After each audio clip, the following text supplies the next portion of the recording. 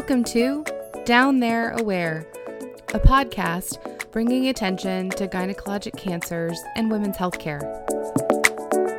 Disclaimer, we talk about a lot of stuff on this podcast. Girl stuff, period stuff, personal stuff. So if that's not your cup of tea, you should probably turn us off, but there's a lot of educational opportunities to be heard. So we hope you stick around.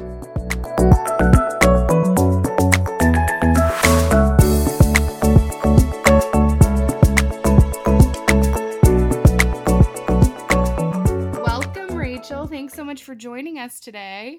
Oh, it's my pleasure. Thank you for having me on your show. I'm excited to chat with you lovely ladies. We're excited to have you. Mom's here too. Yes, Hi. I'm here and I'm excited. I'm excited to talk to you too. It's been a long time. I know.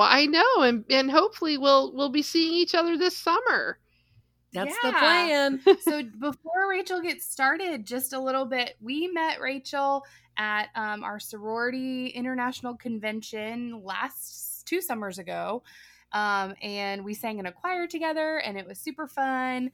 And so got to know one another. And then she graciously reached out to me when I talked about my diagnosis on Facebook to share that she had also been diagnosed with a gynecologic cancer. And then when we started the podcast, said that she would be willing to come on and talk about her story. So we're going to let her do that today. And we're so excited to have her here. Oh, thank you so much. And what a great way for us to be able to have conversations and be empowered and feel that we are completely safe to be able to share these stories about really an unfortunate and kind of an uncomfortable topic for a lot of folks. Alex, when you shared that you were having problems, and then unfortunately it turned out to be a gynecological cancer issue.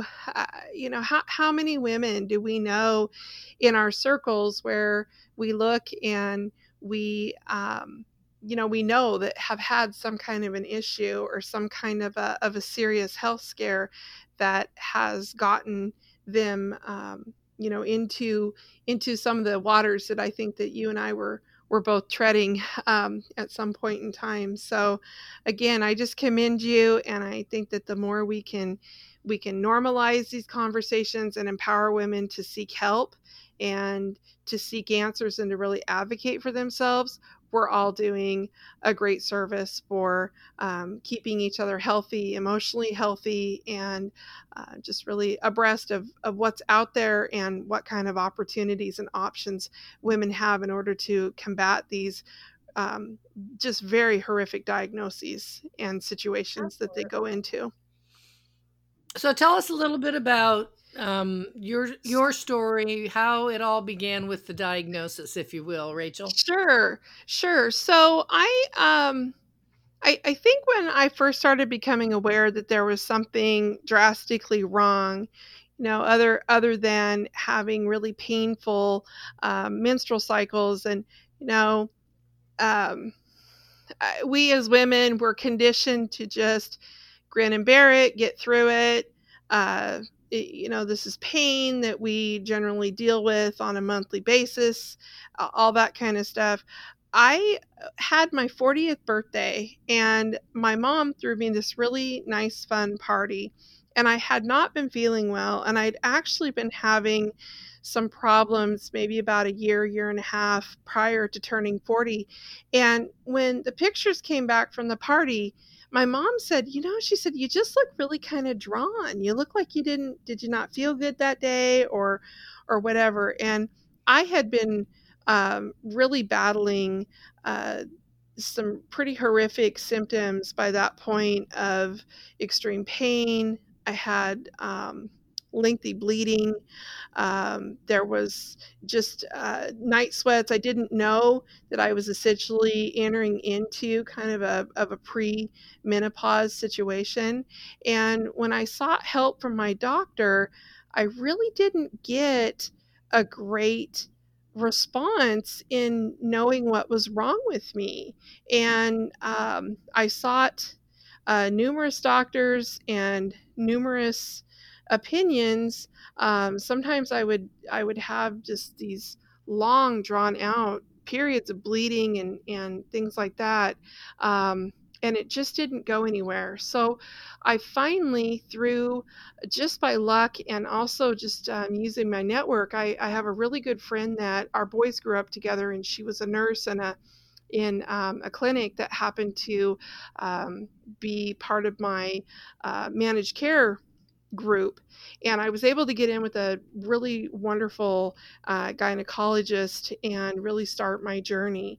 But by that time, I had been extremely ill, and I honestly thought that I had uterine cancer. I had a situation where I was bleeding, and it was not your normal, you know, cycle. It was very scary, and I finally went to the hospital, and the doctor that I saw happened to be a female doctor, and was very open to talking with me. And she also had said that she was extremely concerned, and she went on her own and got on the phone and said, I'm not releasing this woman until we get her into somebody, like right away, within 24 hours. And that started, you know, my journey. Long story short, I did not have uterine cancer. Um, it was a relief, but my grandmother had actually had uterine cancer postmenopause, and so there was a familial history in that. What I did start having conversations with the doctor about was, it sounds like you've got endometriosis. It sounds like you've got some other situations that are going on, but where the cautionary advice from the doctor would always start would be, oh, you're so young, you know, you're barely 40. I wouldn't want to take you and put you um, into menopause early. And you know, I think you reach a point where you're just so miserable and you're so sick and you're tired of having some very exacerbating symptoms that, you know, that didn't really bother me. I just wanted to feel like I had control of my body, and I had control of decisions around what was going on, and how it was affecting my health. So I refused to do the birth control um, suggestion that she made about going back on birth control pills. I refused that. And the next opportunity that she gave me was to do a IUD implant with some hormonal medicine, or just hormones that were you know, I guess manufactured into the IUD. I wasn't too crazy about that situation. I tried it, and immediately it was pretty much a recipe for disaster. My body didn't respond well to it. Um, I was feeling very much like I was just on top of having, you know, those other unfortunate circumstances with the bleeding and all of that. Um, I then developed infections, and the IUD was not a great way to go. So every time I would go in, I would just beg. I would say, please, please, I need a hysterectomy. I know that this is not going to get any better, and this is just really affecting my life and affecting, you know, my quality of life. And again, it was just this real conservative, well, you're so young, you know, we don't want to put you into menopause in such a shockingly you know, medical way, and all this and that. So finally I sought a second opinion, and I went and I saw her boss. And um, that doctor also said that she would treat me along the same regimen that my doctor had been treating me. And I I was really ambivalent at that point. I felt still that even though I really liked this doctor, that I still maybe wasn't completely being listened to. And I was still very concerned about health-wise what really was going on with me. So we finally got to the point where I had an ablation done, and that for a lot of women is just a really great opportunity for them to get relief from these really nasty symptoms and the situation, especially if they're having prolonged menstrual cycles and heavy bleeding. What was supposed to be basically a 20-minute, in and out surgery, I didn't get out for at least a couple hours after they took me back into the surgery. And I remember coming out of recovery and kind of waking up and everything. And the doctor came right back. I remember the nurse went and got her, and the doctor came right back. And she said, we got in there, and you've been back in the surgical suite for about 2 hours. And so I'm thinking, okay, and I'm coming out of the fog of the anesthesia. And we found more polyps, and we found more evidence of concern than what we initially thought that we were going in there to find. And my first question was, oh, well, then did you go ahead and did you do a hysterectomy? And she said, no, we didn't do that. We need to do pathology for the hysterectomy to be done. And I just remember I just sat there and I just said, are you kidding me? You had the opportunity to go in there and remove this. And, this by this time had been 2 years of just some pretty intense treatment and stuff like that. And I was just dumbfounded. Well, and it's just amazing that, and just like, it's very similar to my story. I knew something was wrong and I wanted it to be fixed, and you weren't listened to for so long, and you do what you think is right. And these professionals sometimes are trying to be super, super conservative, or, tell you that they don't want you to go into menopause, or they don't want this. And you're like, just fix it. I know what needs to happen. Please do it. Oh, completely. And that's one thing that when I was watching your story unfold, I was, really feeling deja vu. Again, that here we have a younger woman, and yes, it is a radical change, but if it's going to be something that's going to save your life, because you're allowed just to basically languish with all of this concern and these medical things that aren't going well, why not let the surgery happen and restore the quality of life? So when it came back that I was tracking then, and again, I was just convinced that just like my grandmother, I had uterine cancer.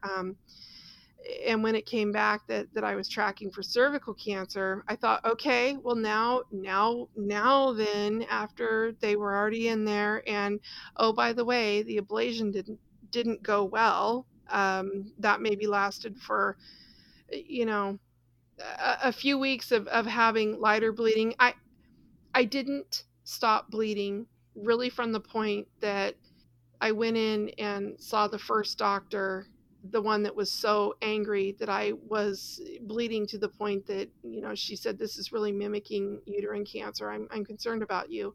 To the point when I went in then, for finally for my hysterectomy.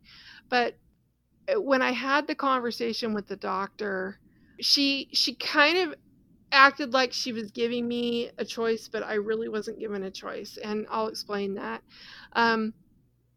When I started conversing with her about, okay, what are my options? And again, I was pushing that I just wanted to feel better. I just wanted to have my quality of life restored. I just didn't want to be, constantly bleeding and not feeling well and experiencing all those other really unfortunate and just really unsavory side effects from having, you know, a constant menstrual cycle, and, you know, just what that does to you emotionally and physically and spiritually, and, you know, all that. I mean, I just was so tired of just feeling yucky, and so tired of just feeling like, you know, self-conscious, you know, because I got to the point where I couldn't wear Tampax because my flow was so heavy that it was absorbing things too quickly, and I couldn't keep them in for amount of time, and then by the time, you know, you would need to remove them, well, you know, it was just a vicious cycle. So basically, I tried to keep my humor, but, you know, basically I was down to Barbie doll mattresses. That's about what it was. I feel And you there. you know, and then it was just like, oh my gosh, you know, every single time you visit the restroom, and if you're in a public restroom, you have to be, you know, I mean, I was to the point where I could map out like safe public restrooms where I knew that, you know, I could feel safe, and you know, and have it be somewhat clean, you know, all just that kind of real unfortunate stuff, but these things that we start to do, you know, when we're in this situation. And so, you know, I go in, and I'm just really at the end of my rope with the doctor. And she said, well, you know, we could do a radical hysterectomy, and that would throw you into immediate menopause, and it would be the old school cut, and you wouldn't be able to drive for a couple of months, and you'd be out, you know, out of work and out of commission, and you know, that's pretty radical. Or we could give you the opportunity to go on to a drug that would essentially put you into a synthetic menopause, and that would shut you down, and then that would also let us be able to get the uterus under control in order to go in and remove it easily. So really being at my wit's end, I went ahead and I opted for the injections, and I was put onto Lupron. And Lupron is a very, very interesting and scary drug. Yeah, I was really when you know, mentioned when we were talking about your story, I had never heard of Lupron. And so when you brought it up, and it really seemed like it was a big part of your story. And so I would love to hear so much more about, you know, how you made that decision, and then how it affected you, because it seems like it was a pretty nasty thing. Yeah, absolutely. And so again, I really felt that even though the doctor gave me two options, I still don't feel that if I would have said, no, I'm not going to try this synthetic menopause, and I'm not going to go the Lupron route, you know, I want a hysterectomy, and I want it now. I still don't know if she would have actually followed through and done it. And you know, when I went on to the Lupron injections, that drug is it's just so crazy the way in which it's utilized. It's not considered for women. It's not considered a chemotherapy drug per se. But for men, some men who are going through prostate cancer treatment, it is considered a chemotherapy drug. So essentially, I mean, what is it? You know, it's a chemotherapy drug. That's what I was confused about, because when I Googled it, because I had never heard of it, it said it was a synthetic sex hormone, but then it said it was chemotherapy, and I was like, so what is it? Exactly. It's a devil's elixir. That's what it is. And then, you know, and then for some adolescents, it's given to them if they're going into early you know, sexual development, and then in other circles it's used for people having infertility treatments, for women having infertility treatments. So I mean, it's all over the map, and it's scary. And you know, I went through 3 cycles of injections of Lupron. And I'll never forget the first time I went in. The nurse who administered it had said that she hadn't taken Lupron, but she'd had kind of a wacky, precancer diagnosis, and that they immediately had felt that her indicators were high enough that they would go in and they would have done a hysterectomy right away, versus having her go through some of these other options. And I was thinking, oh, geez, that's glad that was great for you. But, I'll never forget, she's fully gloved up, she's fully gowned up, and they bring this syringe out, and it's a glass syringe. And it looks like something that you would see in, kind of like a Dr. Frankenstein kind of setting. I mean, it's pretty scary. That sounds terrifying. It was terrifying. And I didn't realize how this was going to go. And so you're only allowed, at least this is the course of treatment that I was put under. You're only allowed to have the injection for your entire lifetime, no more than 12 months in the way in which it was being administered to me and used, in my course of treatment, and only 2 times per injection site. So here, I'm already freaked out. I'm already just so worn out and just so sick, and thinking, okay, this is going to give me some relief. I walk in, I've got Dr. Frankenstein's plunger that's gonna go in, and she's all gloved up, she's all gowned up, and I get the injection, and then it was, okay, well, you need to sit here for a half an hour then, and if you have any kind of a reaction, then, sit here. So long story short, I go through kind of the honeymoon period of Lupron.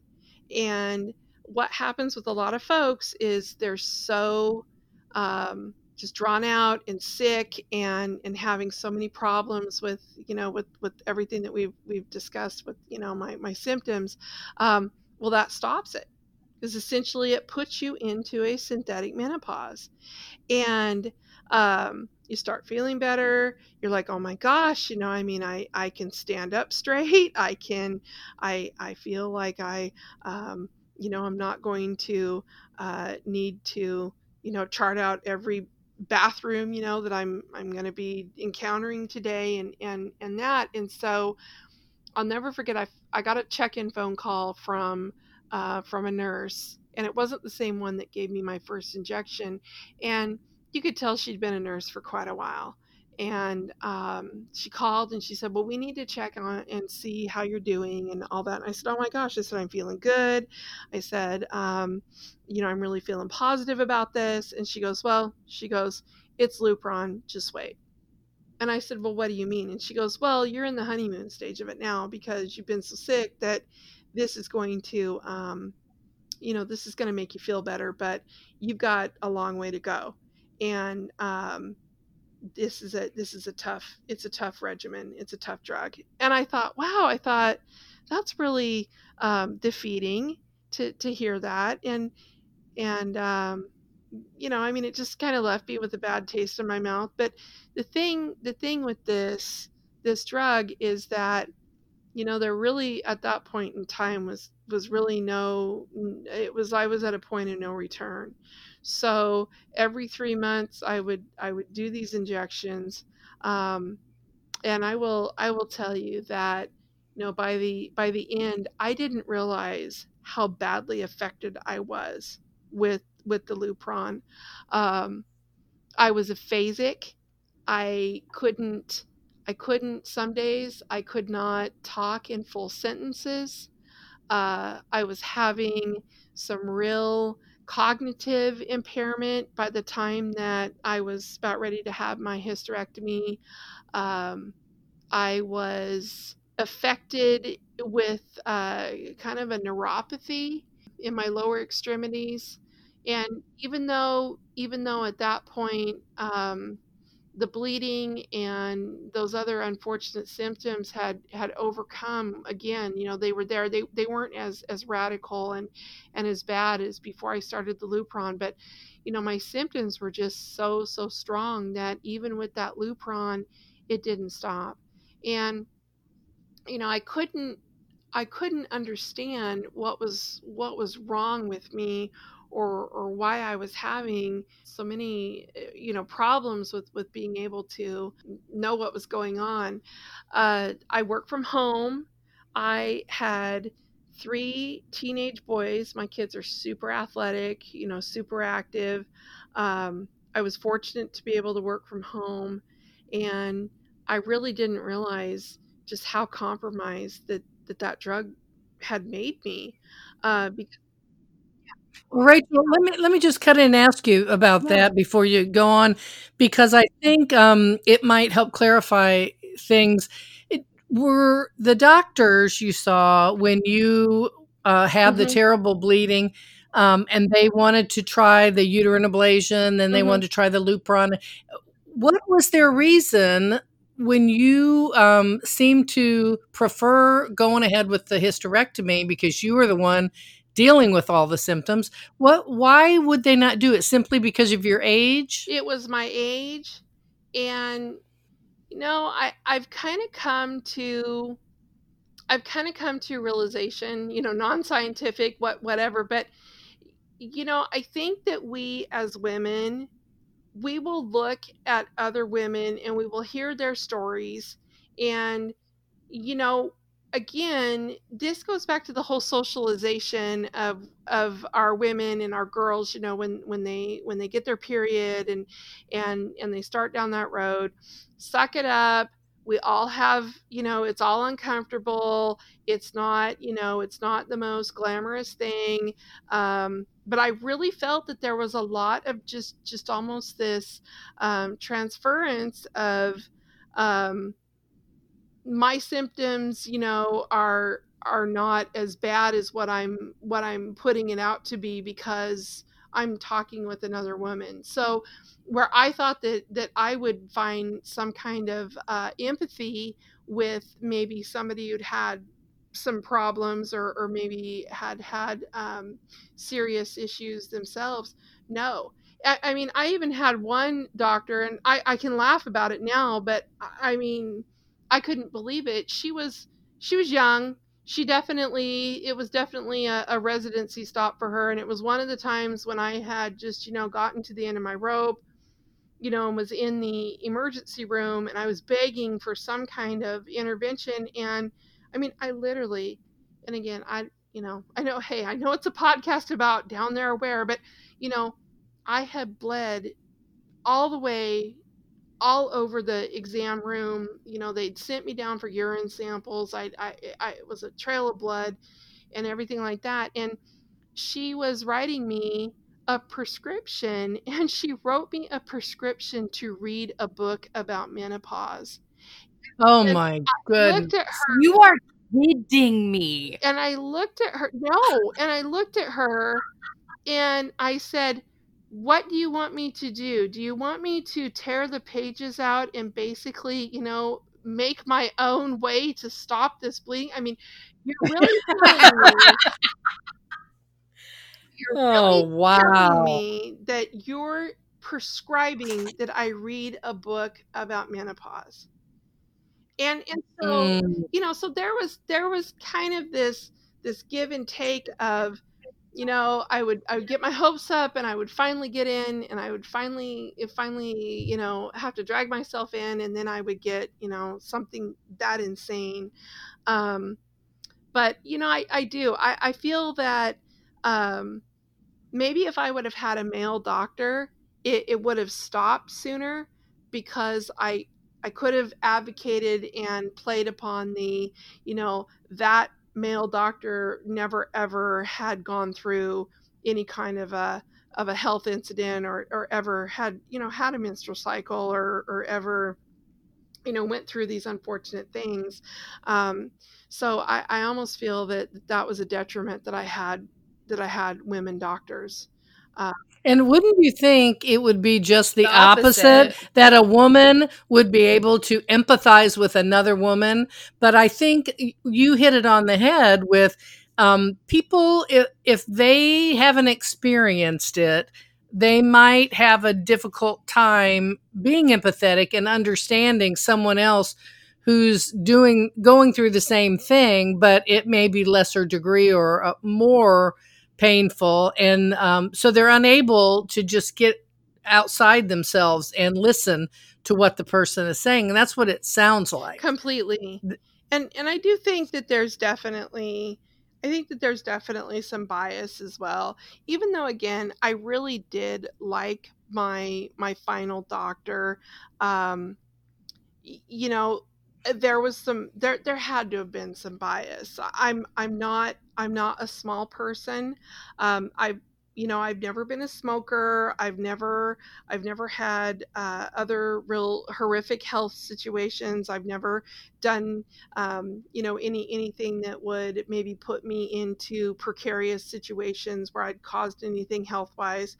But when you're telling me that I need to just get out and exercise and this would make me feel so much better, and it's like, well, I can barely walk standing upright. How in the heck am I going to go and feel good, that I can go exercise? And there's something bigger than this. Absolutely. And that's just the story that I heard. I'm also not a small person. And it was, oh, this is normal for people who are overweight like you. This is, it's really normal to have abnormal bleeding because you're fat. It's really, I heard everything in the book. So it's interesting that on opposite coasts, different years, different research that's happening, and the doctors are still kind of stuck in that mentality of, oh, well, this is the first thing that's wrong with everything. It starts here. And it's like, well, but not necessarily. Like, that's, not always the case. Thank you so much for joining us today, Rachel.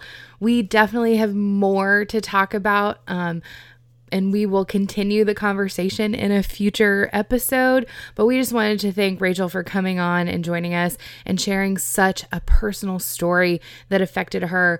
And just to remind everyone that not everyone is the same, and all medical issues should be discussed with your doctors. But this is just another story of a woman not being listened to and really dragging out what she knew was best for her body. She wanted a hysterectomy. She was done having children and was at an age where she wanted to make that choice, and doctors convinced her otherwise. Again, we just want everyone to be down there aware and to be empowered to have conversations with your doctor, because you know what's best for your body. You know what you're feeling. Again, thank you so much to Rachel for joining us. So thank you again for listening. We appreciate your support. Please like and subscribe to us on whatever platform you're using, and share with your friends. Follow us on Instagram at Down There Aware, on our Facebook page, Down There Aware, and on our website, www.downthereaware.com. Thanks for listening.